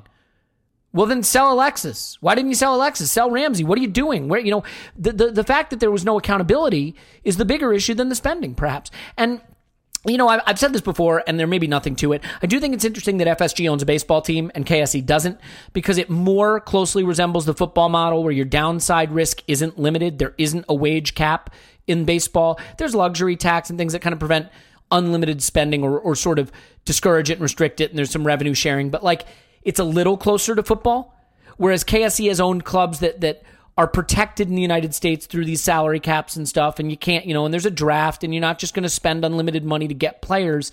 And so maybe FSG is just a little sharper at gaming a system where spending directly results in winning, because that is not the case in football, basketball, and hockey. Yeah, go ahead. Sorry, man. I was going to say it's all about the people you hire. We mocked Damien Comolli a little bit earlier. But wasn't it Damon Camoni that hired the guy Edwards, who's now the chief football guy, the strategist and the main statistics guy? And he got promoted internally, and look what he's done with decision making. There was debate around some of their transfers, and it's fallen the right way. You just need to have good people. Recognize who the good people are. Hire them. When they're not good, get rid of them.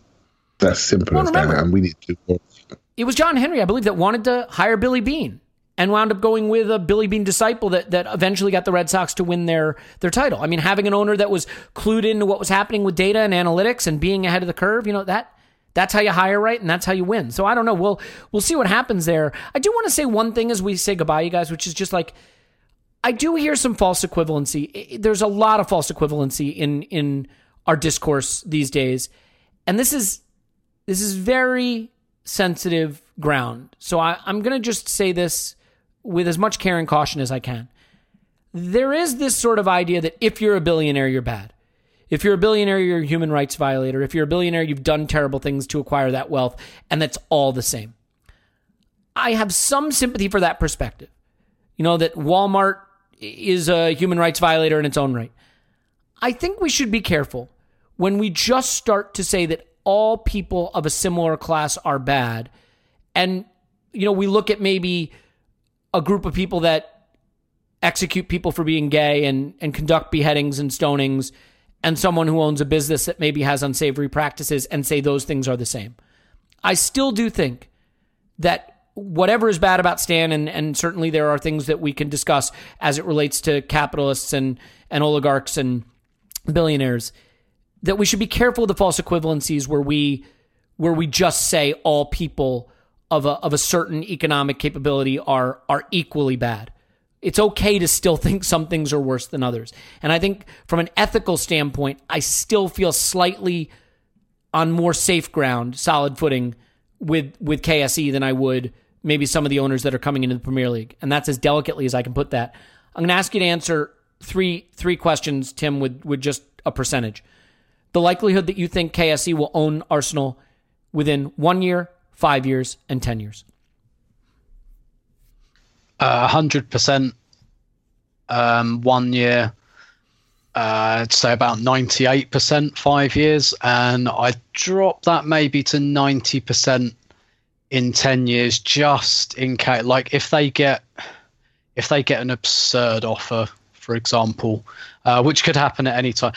That's the only scenario I see: either an absurd offer or just something which might happen post-COVID, something dreadful happens to the game of football and it's just no longer profitable and they want to get out. But even then, they probably wouldn't make a profit. So I think we're in only if there's a ridiculous offer territory. Clive, 1 year, 5 years, 10 years? I'll go 100% 1 year. 5 years, I'd go probably a bit less. I'd probably go 85% 5 years. And that's only because what's happening in the world right now. And I think the game is going to go through a massive change within 5 years. And there could be a reaction or an opportunity within that 5 year period. And at 10 years, I'll probably keep it the same as almost 5 years, actually, like 80%. Because I think, again, that scenario is going to be there over the next decade. So, football for me is going to change significantly. And it's going to have to change how we consume it, and that's going to change the numbers, and that's going to probably force a reaction to either get some money in quickly or just make a change or sustain it. So I'm not too sure. But given what's happening in LA at the moment with the ground and the fact the Olympics and all those sort of things that are around, there's so many sort of variables. But I would definitely say under 5 years, I'll keep around 80%. I think something's going to happen. 1 year, I'd say probably 85%. I think the amount of money that is being hemorrhaged on the LA project right now is not to be overlooked. The changing landscape for sports is not to be overlooked. The bleeding happening in his sports holdings is not to be overlooked. And if he feels he has to cauterize that by raising cash to sell one of the holdings, it would be Arsenal. And if there was a buyer, I think you could maybe say the 1 year possibility of selling could go up to he even 30 or 40% that he might sell. But the issue is, in the current environment, will there be a buyer? I think he could sell in the next year. And that the thing that would hold that back is the absence of a buyer, not the absence of a willing seller. I think in 5 years, the likelihood that he still owns it is 50%, in 10 years, 20%. I don't think this business model suits him. I think that will become increasingly apparent. And I think with what he's doing in LA, that will just start to be the focus of his holdings. So, yeah, I don't think he's in it for the long term. But of course, some of that will depend on what the buying environment looks like. I think if Arsenal gets into a European Super League and that increases the asset value, I think at the point that happens, Stan would look for an exit. That's just a guess because, as you may know, I can't predict the future. So in any event, that should wrap it up. I think we're good. I want to thank Paul, obviously, who's already gone. Tim's on Twitter at Stillberto. Thanks, Tim. My pleasure as always. Clive's on Twitter at ClivePFC. Thanks, Clive.